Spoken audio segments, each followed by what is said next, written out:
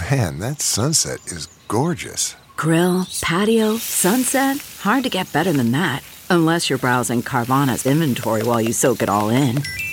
Oh, burger time. So sit back, get comfortable. Carvana's got thousands of cars under $20,000 just waiting for you. I could stay here forever.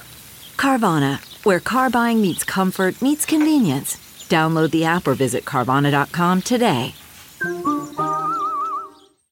Good morning, I'm Margie Ellisor at Fox 2 with your St. Louis news, driven by Bommarito Automotive Group. Missouri now ranks 7th in the country for the number of new COVID-19 cases over the last week. The state broke its own record over the weekend with more than 2,300 cases reported in a single day. Iron County reports its first COVID-19 death, someone in their 70s. In Illinois, there are 3,113 new cases. More than 2,000 people are in the hospital. The 7-day positivity rate has increased for 15 straight days. Illinois Governor J.B. Pritzker plans to tighten restrictions in southern Illinois as COVID cases rise.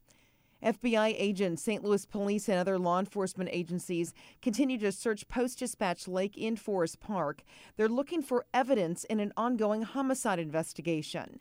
Investigators won't say what divers are looking for or which homicide the search is connected to. From the Fox 2 Weather Department, watching for areas of fog to develop this morning, especially south of I-70. Otherwise, we're cloudy with spots of rain today, a little warmer, highs in the low 60s. Later tonight, we'll watch a wave of showers and isolated thunderstorms move across the region, continuing into early Wednesday. A warm front will lift north tomorrow, bringing above normal temps